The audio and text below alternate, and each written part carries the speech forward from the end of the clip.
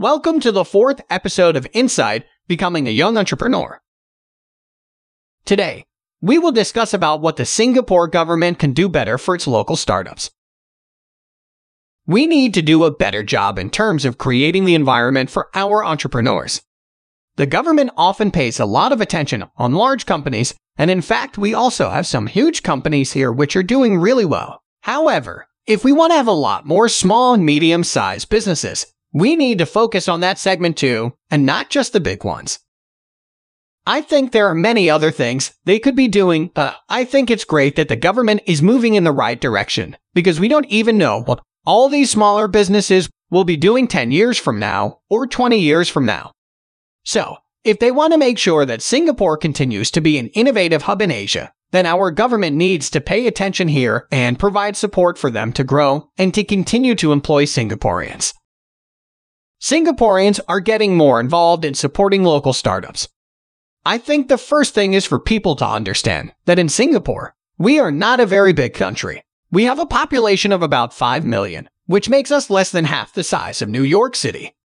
However, what I'm seeing lately is that there is a lot of interest in what's happening with startups and innovation.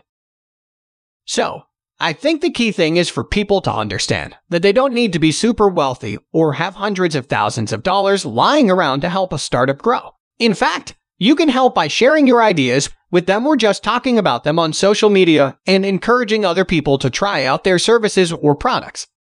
I think that's important because when you look at tech hubs in other countries, like Silicon Valley, where the ecosystem has been around for a long time, it took quite some time to build up that momentum.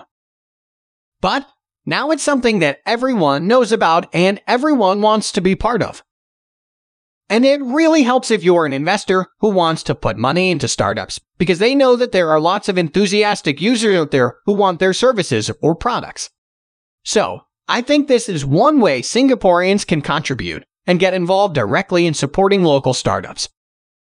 By doing so, they are helping themselves as well, because these startups will eventually produce innovations which may go back into other industries as well. What is the one thing you would like to see happening in Singapore's startup ecosystem? I think it's important to have a healthy ecosystem with lots of different startups in it.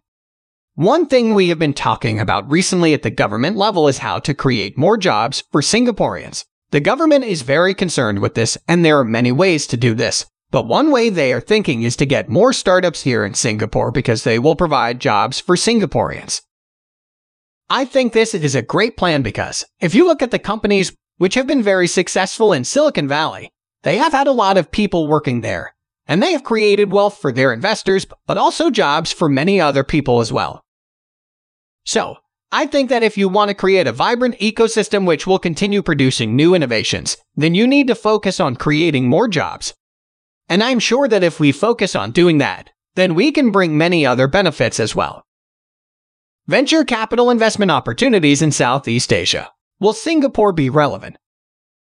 I think we will be relevant for venture capital investment opportunities for a long time just because we are such a small country and everything here happens much faster than it does elsewhere.